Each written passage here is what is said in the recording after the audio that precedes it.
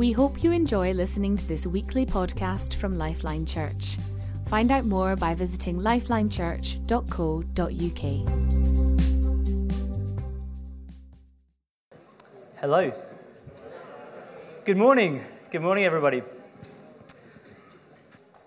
Great. So we're going to kick off this morning in Psalm 23. So feel free, if you have a Bible, if you have a phone, go to Psalm 23. We're going to move in a little bit to Matthew 4 as well, so you can bear that in mind. I want to start with this psalm this morning. We'll just read it all the way through, and then we're going to hone in on a particular section of it and just examine that in more detail. So let's just read. The Lord is my shepherd, I shall not want. He makes me lie down in green pastures. He leads me beside still waters. He restores my soul. He leads me in paths of righteousness for his name's sake.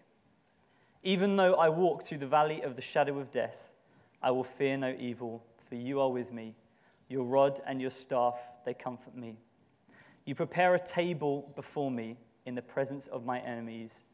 You anoint my head with oil, my cup overflows. Surely goodness and mercy shall follow me all the days of my life, and I shall dwell in the house of the Lord forever. What good words those are. Amazing. I love just reading that through. We're not going to look at the whole thing today, but I just wanted to read it all the way through. We're going to focus on a particular verse, which is this one.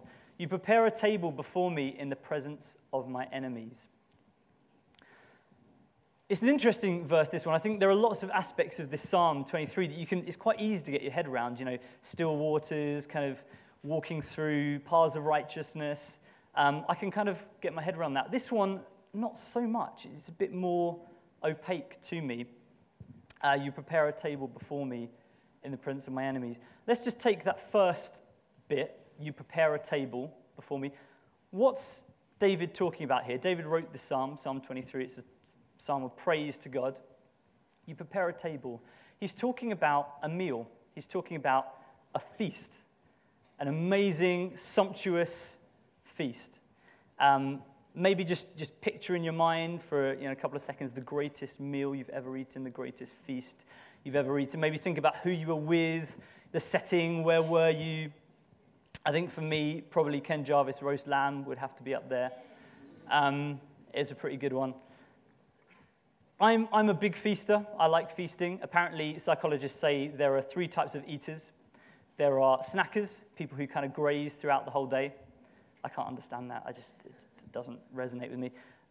There are emotional eaters, so people that eat according to their emotions, the ups and downs. And then there are feasters, people who just like eating a lot in one go. And I'm definitely a feaster.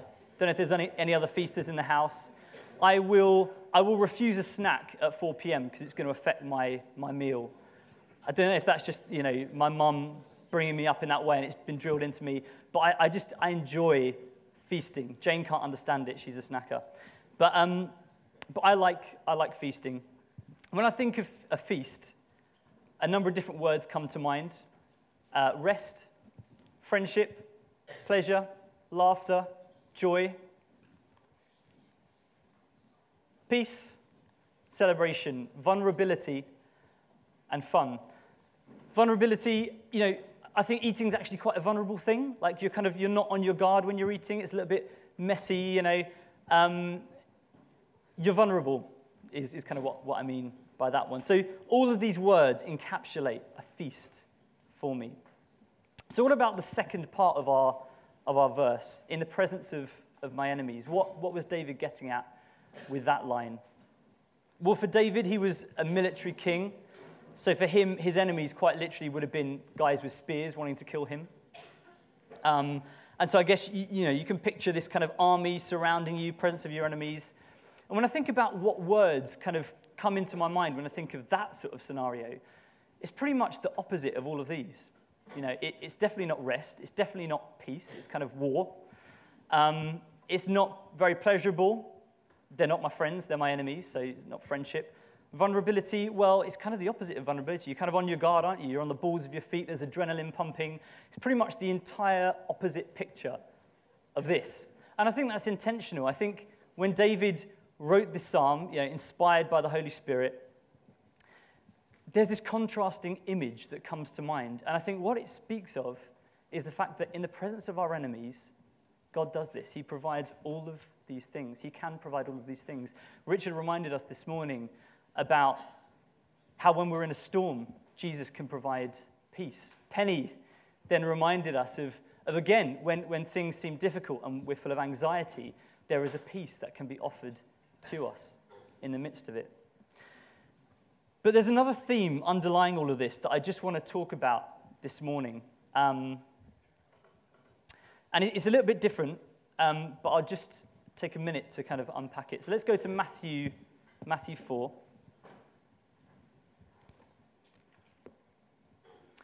Matthew 4. So Jesus is in the wilderness in this passage. He's just been baptized. He's been filled with the Holy Spirit. God has said, "This is my beloved Son with whom I'm well pleased." And this is the Holy Spirit drives him out into the wilderness for 40 days. And he's fasting, and it's a pretty barren land, a pretty barren landscape. So let's read it. We'll go from verse 2, Matthew 4. "And after fasting 40 days and 40 nights, he was hungry. And the tempter came and said to him, 'If you are the Son of God, command these stones to become loaves of bread.' But he answered, 'It is written, man shall not live by bread alone, but by every word that comes from the mouth of God.' Man shall not live by bread alone, but by every word that comes from the mouth of God." So for us, thinking back to Psalm 23 and that line, the presence of our enemies, being surrounded by our enemies isn't really going to look like being surrounded by men with spears. It's very unlikely that that's what it's going to look like for us. It's far more likely that it's going to look exactly like this passage where we see Jesus in the wilderness. He's surrounded by lies. He's surrounded by accusations, questions, trying to question his identity, derail his identity, try and divert him from the path that God has got for him to walk. It's the enemy, the accuser of the brethren, the accuser of all believers, whispering into our ear at the crucial moment, trying to derail us, trying to derail our purpose. Saying things like, "Did God really speak to you? Things will just get worse from here. There's no hope for this situation. Remember what happened before. You're a failure. You'll never recover from this." Any of these sound familiar? I found that, for me, it doesn't actually matter what my circumstances are, that the enemy still tries to hound me with lies. Sometimes things will actually be okay in my life, and I'll still get these discouragements coming. I remember about a year ago, I went through a period at work where I felt like, every day I was coming home and I was like saying to Jane, "I've had such a terrible day at work. I made this mistake and I could have done this thing so much better, and this person's really disappointed with me. I've done such a bad job. How am I going to pick myself up from this?" And she'd talk to me and she'd be like, "Well, let's think about what's actually happened." And we go through the day, and it would turn out nothing bad had actually happened. It'd been a perfectly fine, perfectly normal day. But all that had happened was I was getting these accusations, these lies, these questions. "Could you have done a bit better here? What does this person think of you because of that?" And I'd come away feeling like it was a terrible day, like it was the worst day. But it wasn't. Things were actually okay. Sometimes things really are bad. Sometimes things really are difficult. You might be struggling with your finances. Maybe you're hit by illness in the family. Maybe you're filled with anxieties that are very real, very present, and things really are difficult. And in that situation, these kind of accusations and questions try to compound the situation, make it seem even worse than it actually is. The enemy doesn't care what we're going through. It could be a good day, it could be a bad day. He's still going to tempt us with these. Jesus was in a pretty uncomfortable situation. He'd not eaten for 40 days. He was hungry. I think that's probably the biggest understatement in the Bible. He was hungry. He must have been starving. 40 days, 40 nights. It says in Hebrews, Jesus was tempted in the exact same way that we are. yet without sin. So Jesus faced the exact same kind of accusations, the exact same kind of temptations that we face in our lives, yet without sin. And in Matthew 4, right here, Jesus is in the exact kind of situation that we face. But what's his response? It is written, "Man shall not live by bread alone, but by every word that comes from the mouth of God." Matthew 4:4. He's quoting Deuteronomy here, so he's quoting from the Old Testament. It says in Psalm 23, the verse that we started with, that in the presence of our enemies, God prepares a table for us. He prepares a feast. What's Jesus' food in this situation? He's not eaten any physical food, but God spread a table for him. His food in this situation is the Word of God. It's the Bible. And it comes alive for him. God uses it to speak directly into the situation. And I can think of difficult times in my life where I felt like I've been surrounded. I felt like I've had those accusations surrounding me. And I've not run to his word. I've not had the truth of Scripture to feast on, to depend on. And I felt that same barrenness, that kind of absence of hope, that feeling of there's no way out of this. But I can also think of times in my life when I felt surrounded and I've run to God's word and I've feasted and it sustained me. And that's what I want to unpack this morning, is this concept of feasting on the word of God. And I don't think this is all that Psalm 23 verse 5 is talking about. I think there's so many layers of meaning in that verse, but I think this is a part of it. And this is what I believe God has shown to me. Mark challenged us a while back when he spoke. He said, are we feeding on what's true, on our circumstances, the truth that we can see around us? Or are we feeding on the truth, which is the word of God? And I felt challenged by that, and you know, that's been in my mind as I've thought about this. So the Bible. Why the Bible? Why this book? Why am I focusing on the Bible? If our food is every word that comes from the mouth of God, doesn't God speak in lots of ways? You know, we're very good at hearing God as a church, and you know, we've got Rachel Turner's teaching about chat and catch and all the amazing different ways that God speaks to us through our skin, through our gut feeling, through dreams and visions and pictures and all those kinds of things. Can't God speak in lots of ways? Why the Bible? Well, the reality is God can speak in any way he likes, and there are many, many ways that God speaks to us. But every word that we receive from God is rooted in this book. It's rooted in Scripture.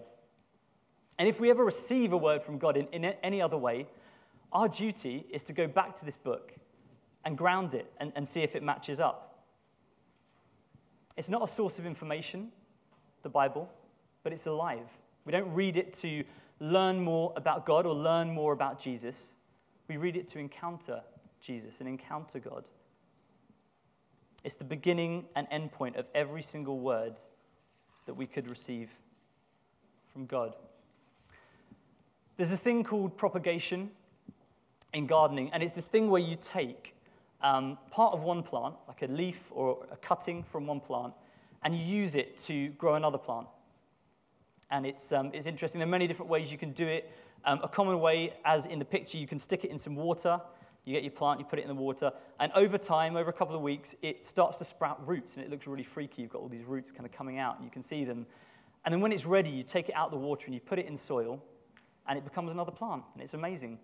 I used to work in a coffee shop that had tons of indoor plants, and when I left, I decided to take a couple of them, with permission.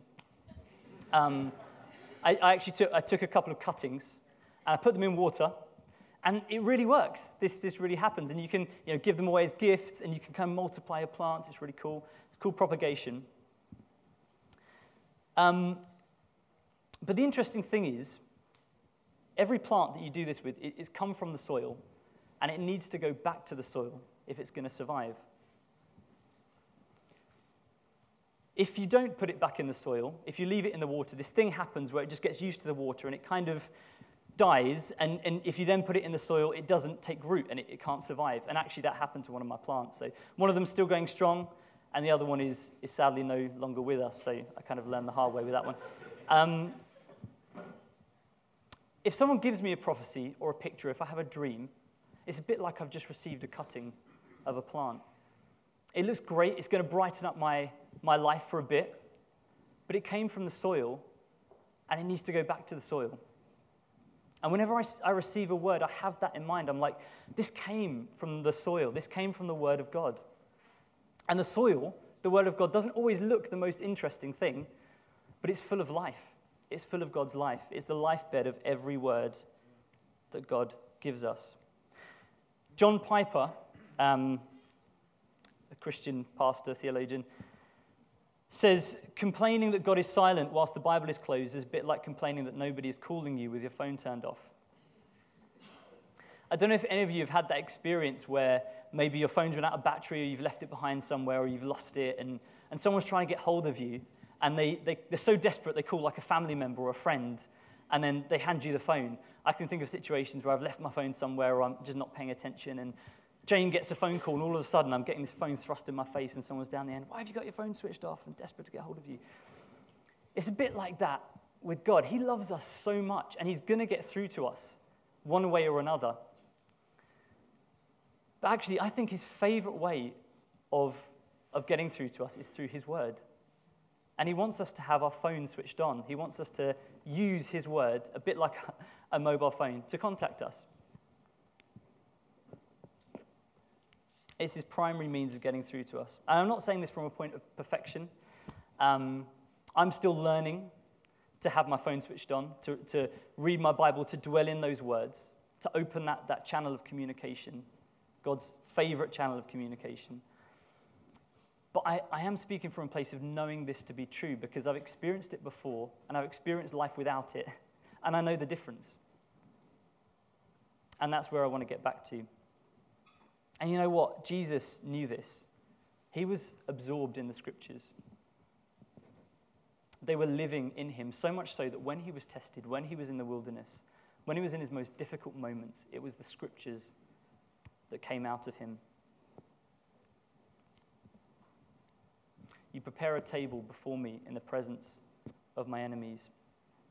The enemy tries to pick on Jesus' physical hunger. But I think Jesus is actually living this scripture out. He's not eating physical food, but he has been feasting on the word of God. And he speaks it out. He declares it. Every temptation that the enemy brings has an answer from Scripture. Throughout that passage, if you go on to read it, every single thing that the enemy says to accuse him or to tempt him has an answer directly from Scripture. God speaks his life. He speaks his truth into the situation. And if we go back to these words, I believe Jesus found all of these things in the Bible, all of these things in Scripture. And the amazing thing is, when we find this kind of joy, this kind of peace, this kind of rest in the presence of our enemies, it's almost like a weapon. The enemy can't stand it. It's almost like an audacious act of defiance. You can't intimidate me. I'm feasting. And he flees, and that's what happened in the example. So how do we follow Jesus' example in this? How do we be saturated in the word? It says in Colossians 3:16, let the word of Christ dwell in you richly. In my experience, of kind of the word of Christ dwelling in me, there's kind of two parts to this, and I just want to unpack them briefly. The first is, if I want the word of Christ to dwell in me, I kind of have to first dwell in the word. I have to find a way to get in there. And I want to start with that.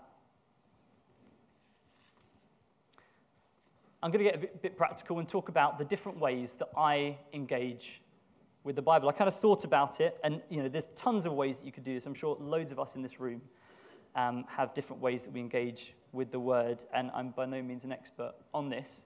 But I just thought about it. I thought, what are the different ways that I engage with the word? And I came up with 4. And I also want to stress here, kind of an important point. we can't get too caught up on the fact that the Bible is a book. The Bible comes to us, God's word comes to us in book form, but actually, that's not how it started. For Jesus, for the early church, for the disciples, it wouldn't have been a book that they could go somewhere and sit down in quietness and solitude and read. It would have been something that they spoke out loud. They would have declared it together in groups. They probably would have sung it, put it into songs. They would have memorized it. It would have been far more of a kind of auditory experience than kind of sitting in a room reading a book. And I think there's loads of advantages to it being in book form. I think it is great. But we can't get too caught up in it being in book form. And as we go through these different ways of engaging, I just want to stress that. It's not about being a kind of bookish person, or I'm into books, me, I love the Bible. It's not. It's the Word of God, and it comes to us in book form, but there's loads of different ways that we can engage with it. So my 4 ways are journeying, refreshing, taking notice, and digging.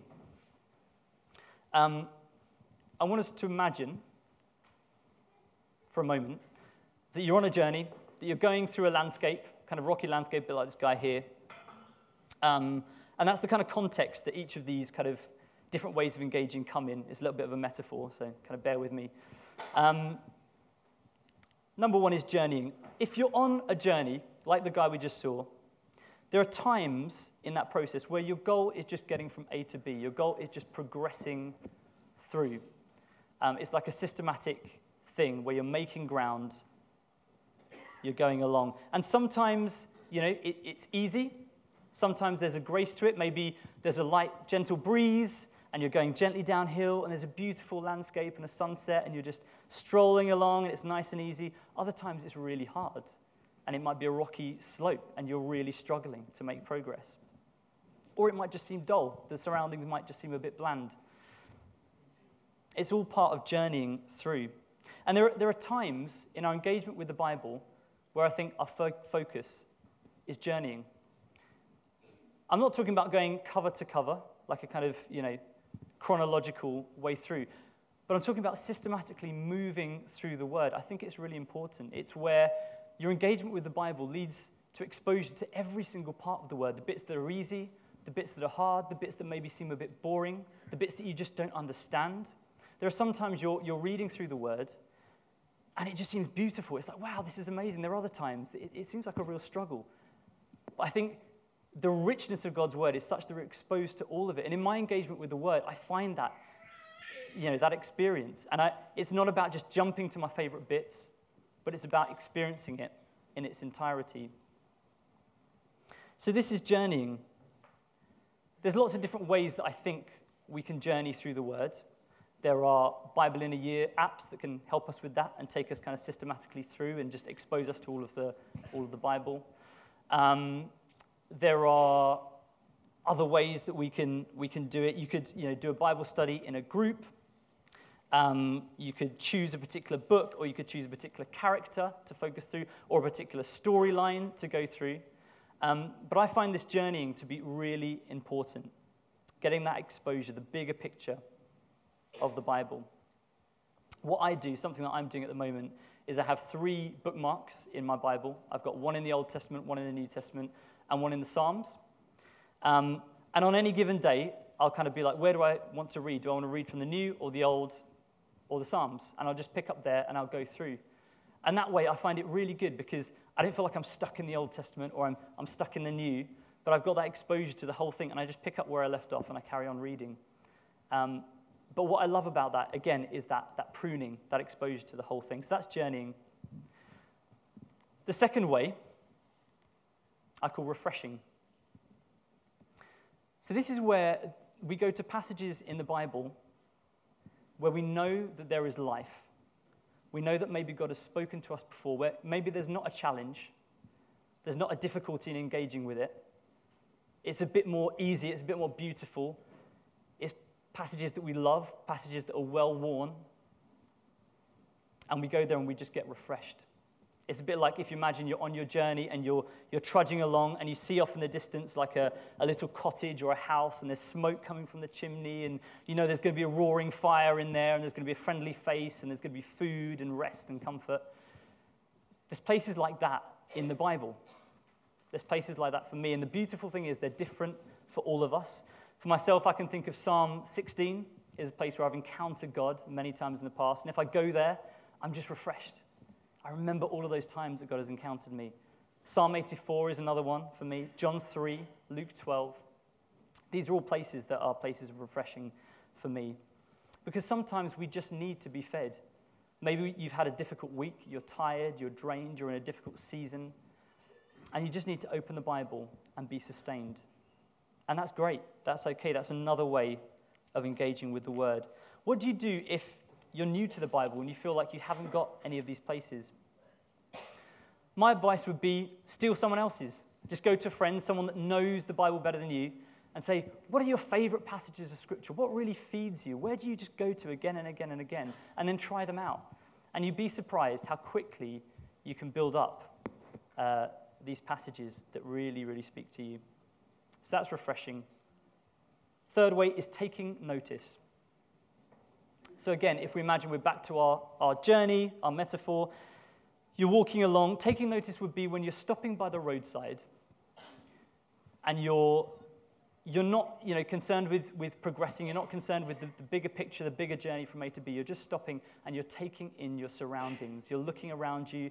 Maybe you notice the flowers by your side. Maybe you notice a sunset. Maybe you notice the wildlife or the animals. And you're just soaking in the detail of what you see. And it's all the things that you wouldn't notice if you were moving through at a faster pace. For me, this is taking notice. Often, when I do this, I just pick one verse or one passage, a small chunk of Scripture, and I just sit with it. And I just ask God, what do you mean by this? And quite often when I start it, I'll have no idea, and I'll look at it, and it will seem opaque, and it just won't make any sense to me, a bit like the verse that we started with this morning. But over time, God will just open it up and say, oh, what about this? Have you thought about this? And it will suddenly come alive. If journeying is about the bigger picture, the overview, then taking notice is about zooming in on the tiny detail and dwelling there. And again, this can look completely different for all of us. There are many ways. For some, it might look like praying out loud to God. Others, it could be just waiting and listening. For others, you could do this through artwork. Maybe you want to paint a picture of a particular verse or a particular passage. Maybe music is your thing and you want to make it into melody. You take a couple of verses and you think, what would it sound like if this was put to music? Maybe a psalm or something. And then you craft a melody and it brings all new layers of meaning and richness and life out of it. Maybe you're into lettering and you like writing things down. That could be another way of doing this. But it's about the stopping. It's about the taking notice, the zooming in. So that's my third way of engaging. And finally, digging. So digging, what is digging? Well, again, going to our kind of metaphor, our journey, it's when you stop on the side of the road and you pick up a tool, a spade, and you start lifting the earth. You start shifting things, doing work. And you might come across some treasure as you do that. When it comes to the word, some people might call this studying. Again, that can have sort of bookish connotations. I don't really want to get caught up in it being about, sitting down in an office with your glasses on and kind of studying the word. There's lots of different ways we can dig. But essentially, it's when you come to the word and you begin asking questions to go deeper than what's at face value. Questions like, what's the context of this passage? What style is it written in? Who's the intended audience? What would the intended audience have thought about this? What would they have understood it to mean? What did the author understand it to mean? What can I learn about this for my own life? What does this tell me about Jesus? All of these kind of questions you can ask as you're digging. And again, it's helpful when you're digging to have tools, and there are tons of tools that we can use to do this.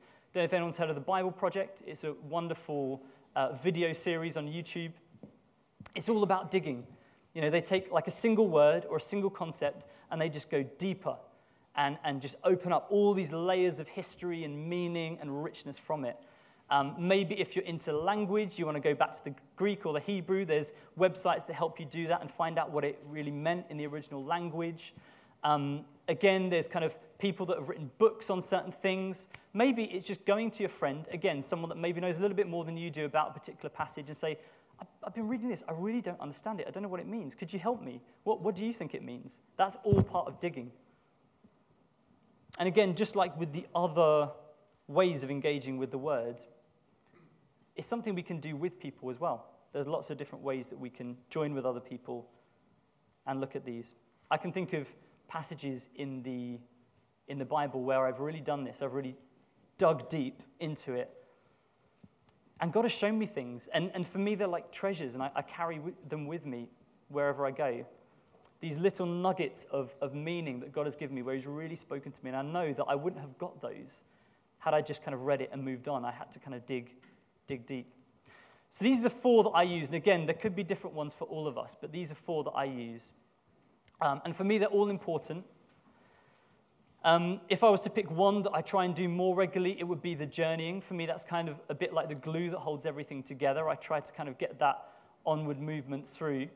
And often I'll be reading, I'll be journeying through the scripture, and I'll hit upon something, and I'll be like, wow, this is beautiful. This is such a beautiful passage. And later on in the week, when I'm feeling tired, I might go back there and be refreshed. Or I might be journeying, and I'll see something, I'll be like, wow, I wonder what that means. When I have a bit more time, I might go back and kind of do a bit of digging in this place. But these are the 4 that I use.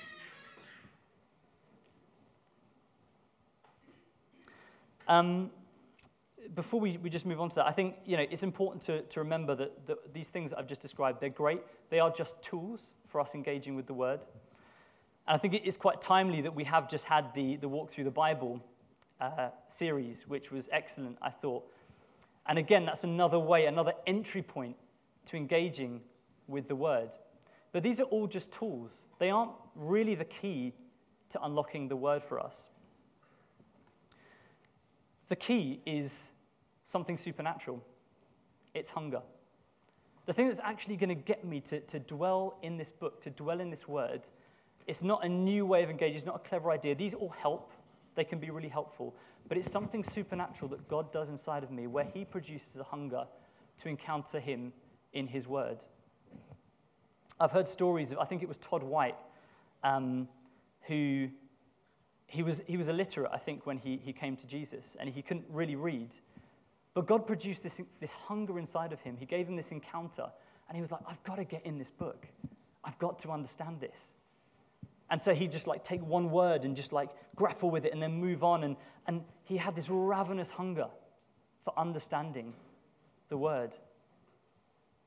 It's not about being clever or being someone who's into books or into studying or any of those kind of things. There's a supernatural thing. And I feel like that's what God would want to offer to us. As we think about Walk Through the Bible, as we take up that 40-day challenge, as we think perhaps about how we can journey, how we can be refreshed and take notice and dig, what we really need to be asking God is, God, produce a hunger. Use these things to produce a hunger and a love for your Word inside of me. When I'm struggling to read the Bible, my prayer is not, God, help me understand this more. It's, God, help me love this more. Help me hunger this more. So, the Word dwelling richly in us. This is the second part. I want to share a story about a season in my life where the Word of God went from being something that I knew about or something that I read to something that actually dwelt in me. I'm going to call it Psalm 25, 3 ways. The first part of the story, I've told it many times before, you might recognize it. There was a season in our life as a family when my brother Toby was going through a really difficult time. He was struggling with anxiety and depression. And on any given day, we really didn't know how things were going to go. It could be a good day or it could be a bad day. When it was a bad day, it was like nothing could happen. Everything ground to a halt. And all we could do was just pray and just ask God, please help. And there was one particular day when we were due to go to a family wedding. And it was quite a long drive away. And we all wake up, we start getting ready, we're in our suits and all this kind of thing, getting ready for a wedding and all the kind of stress and stuff that goes with that. And Toby's just in a terrible place. He's not having a good day. And it's like this cloud has just come over him. And as a family, we're just like, what can we do? God, what do we do in this situation? Do we cancel our plans? Do we just say, sorry, we can't come to the wedding? Do we plow on through and pretend like everything's okay when really it's not? How's that going to help Toby? It's not really going to help. We can't leave him on his own. We had no clue what to do. And so what we did was we just carried on. We just got dressed, got into the car, started on the road. And I remember he was sitting in the back of the car in his suit, just with his head in his hands, just, struggling. And Peter, my other brother, suddenly says, we're driving down Green Lane, I remember it vividly. He says, there's a guy with a psalm on his back.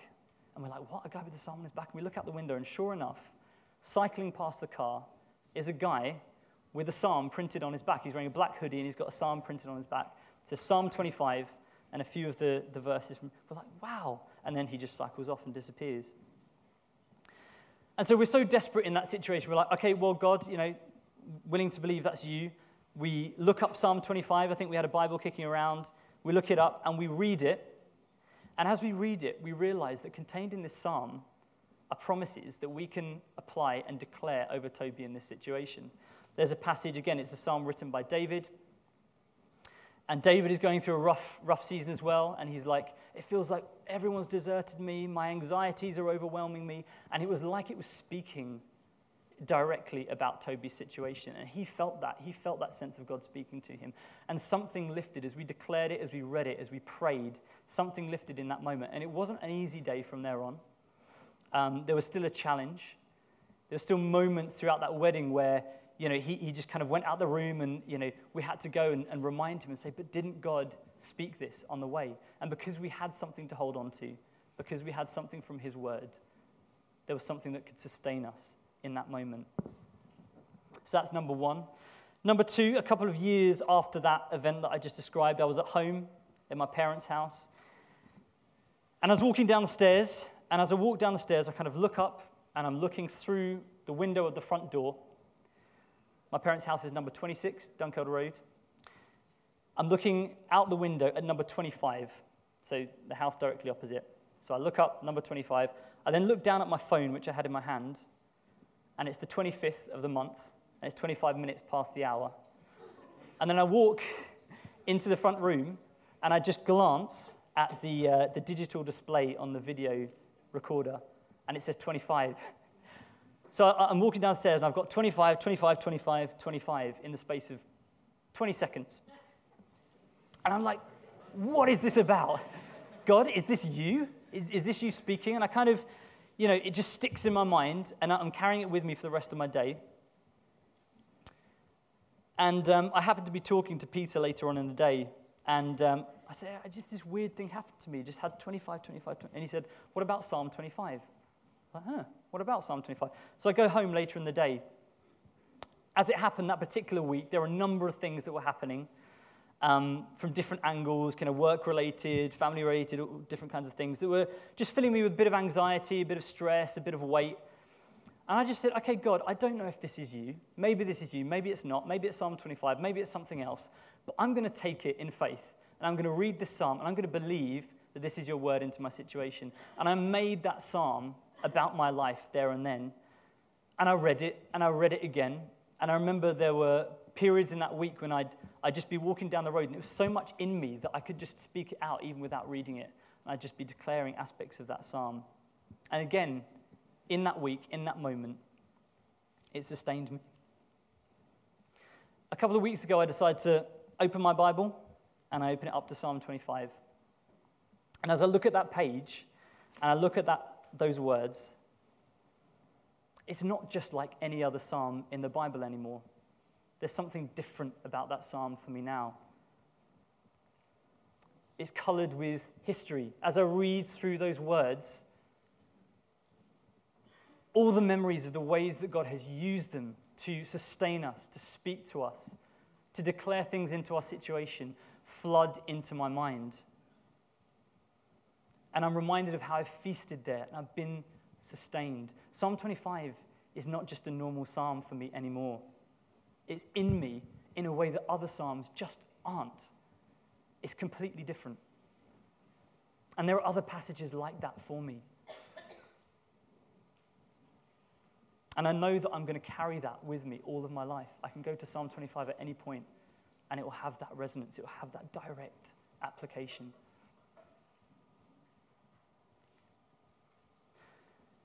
Just as we draw to a close, I want to return to this Hebrews verse. Hebrews 4, verse 15. For we do not have a high priest who is unable to sympathize with our weakness, but one who in every respect has been tempted as we are, yet without sin. I find this such a powerful, incredible verse. Sometimes I wonder what it must have been like. You can't imagine, but you can wonder. To be fully God and fully man, it just blows your mind, doesn't it? To be fully God, but yet experience the full range of human emotion that we can experience. To be tempted in every way that we human beings can be tempted, and yet not sin. It just blows my mind. And what's even more crazy is Jesus knew what he was here to fulfill. He knew what he was here to do. He knew his assignment. You know, there are many points in the Gospels where Jesus prophesies that he's going to die, that he's going to be handed over, that he's going to be betrayed. He says to his disciples, I'm going to be handed over to the chief priests and the scribes. I'm going to be crucified. He talks about the manner in which he's going to die. And so this is live within him. He knows where he's headed. Imagine walking the earth with the knowledge that you have that coming. You have that up ahead. There's got to be something supernatural that went on to enable Jesus to do that. I want to turn to another psalm. We're in the 20s this morning for some reason, but Psalm 22.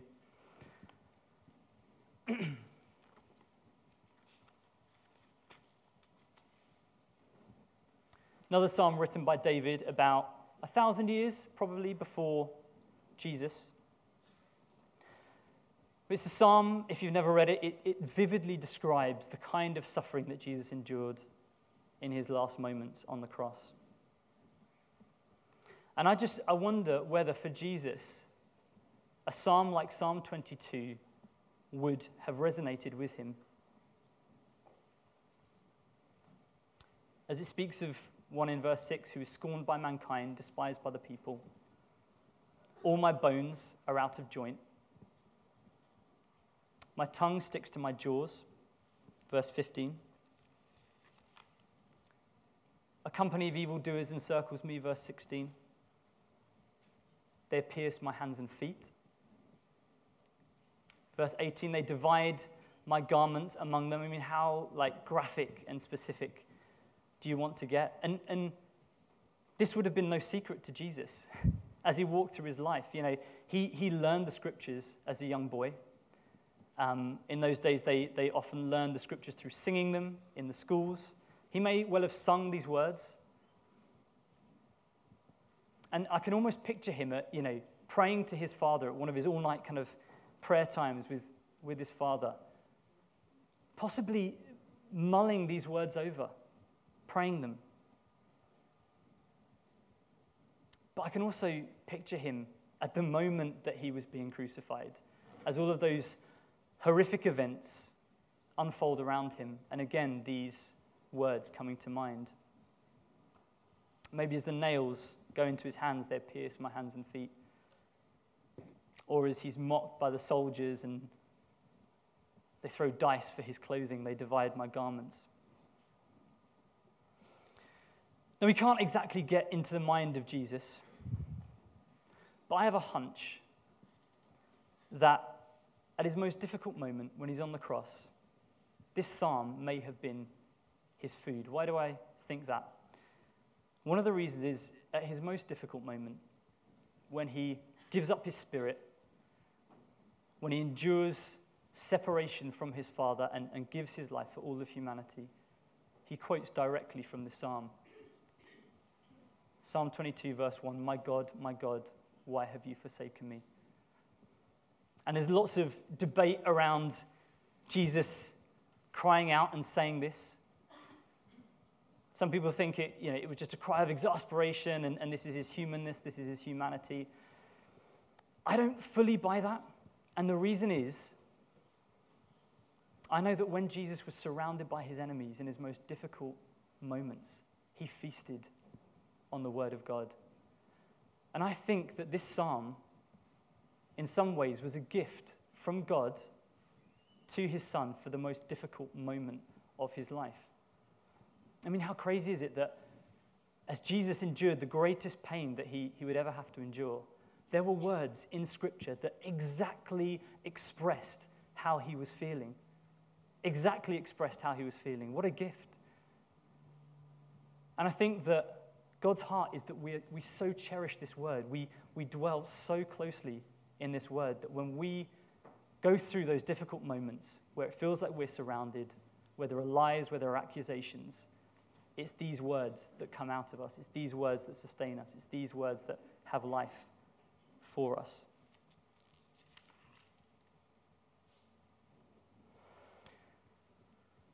And as I've said, the only thing that's going to push us into the Scripture in this kind of way, that it's alive in us in this kind of way, is a supernatural gift of hunger. And I feel like there's an invitation for that. In terms of a response today, that's kind of what I have in my mind. If that's something that you would like, if you'd like to say, Jesus, sometimes I struggle to read this word, but I know that there's life in it. Fill me with more hunger for it, that I can feast on it in the way that Jesus did, that I can feast on it in the way that so many people have done throughout history. It says if we ask, we'll receive. So I feel like there's something for us there. Just like for the Simmons family with Psalm 25, and just like for Jesus in the wilderness and on the cross, I believe there's passages in this book that are designed for us for particular things that we're going through, particular seasons, particular struggles.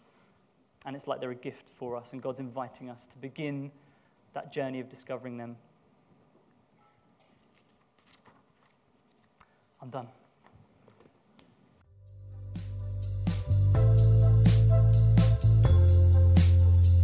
Thank you for listening to this podcast by Lifeline Church. We hope this message has been an encouragement to you.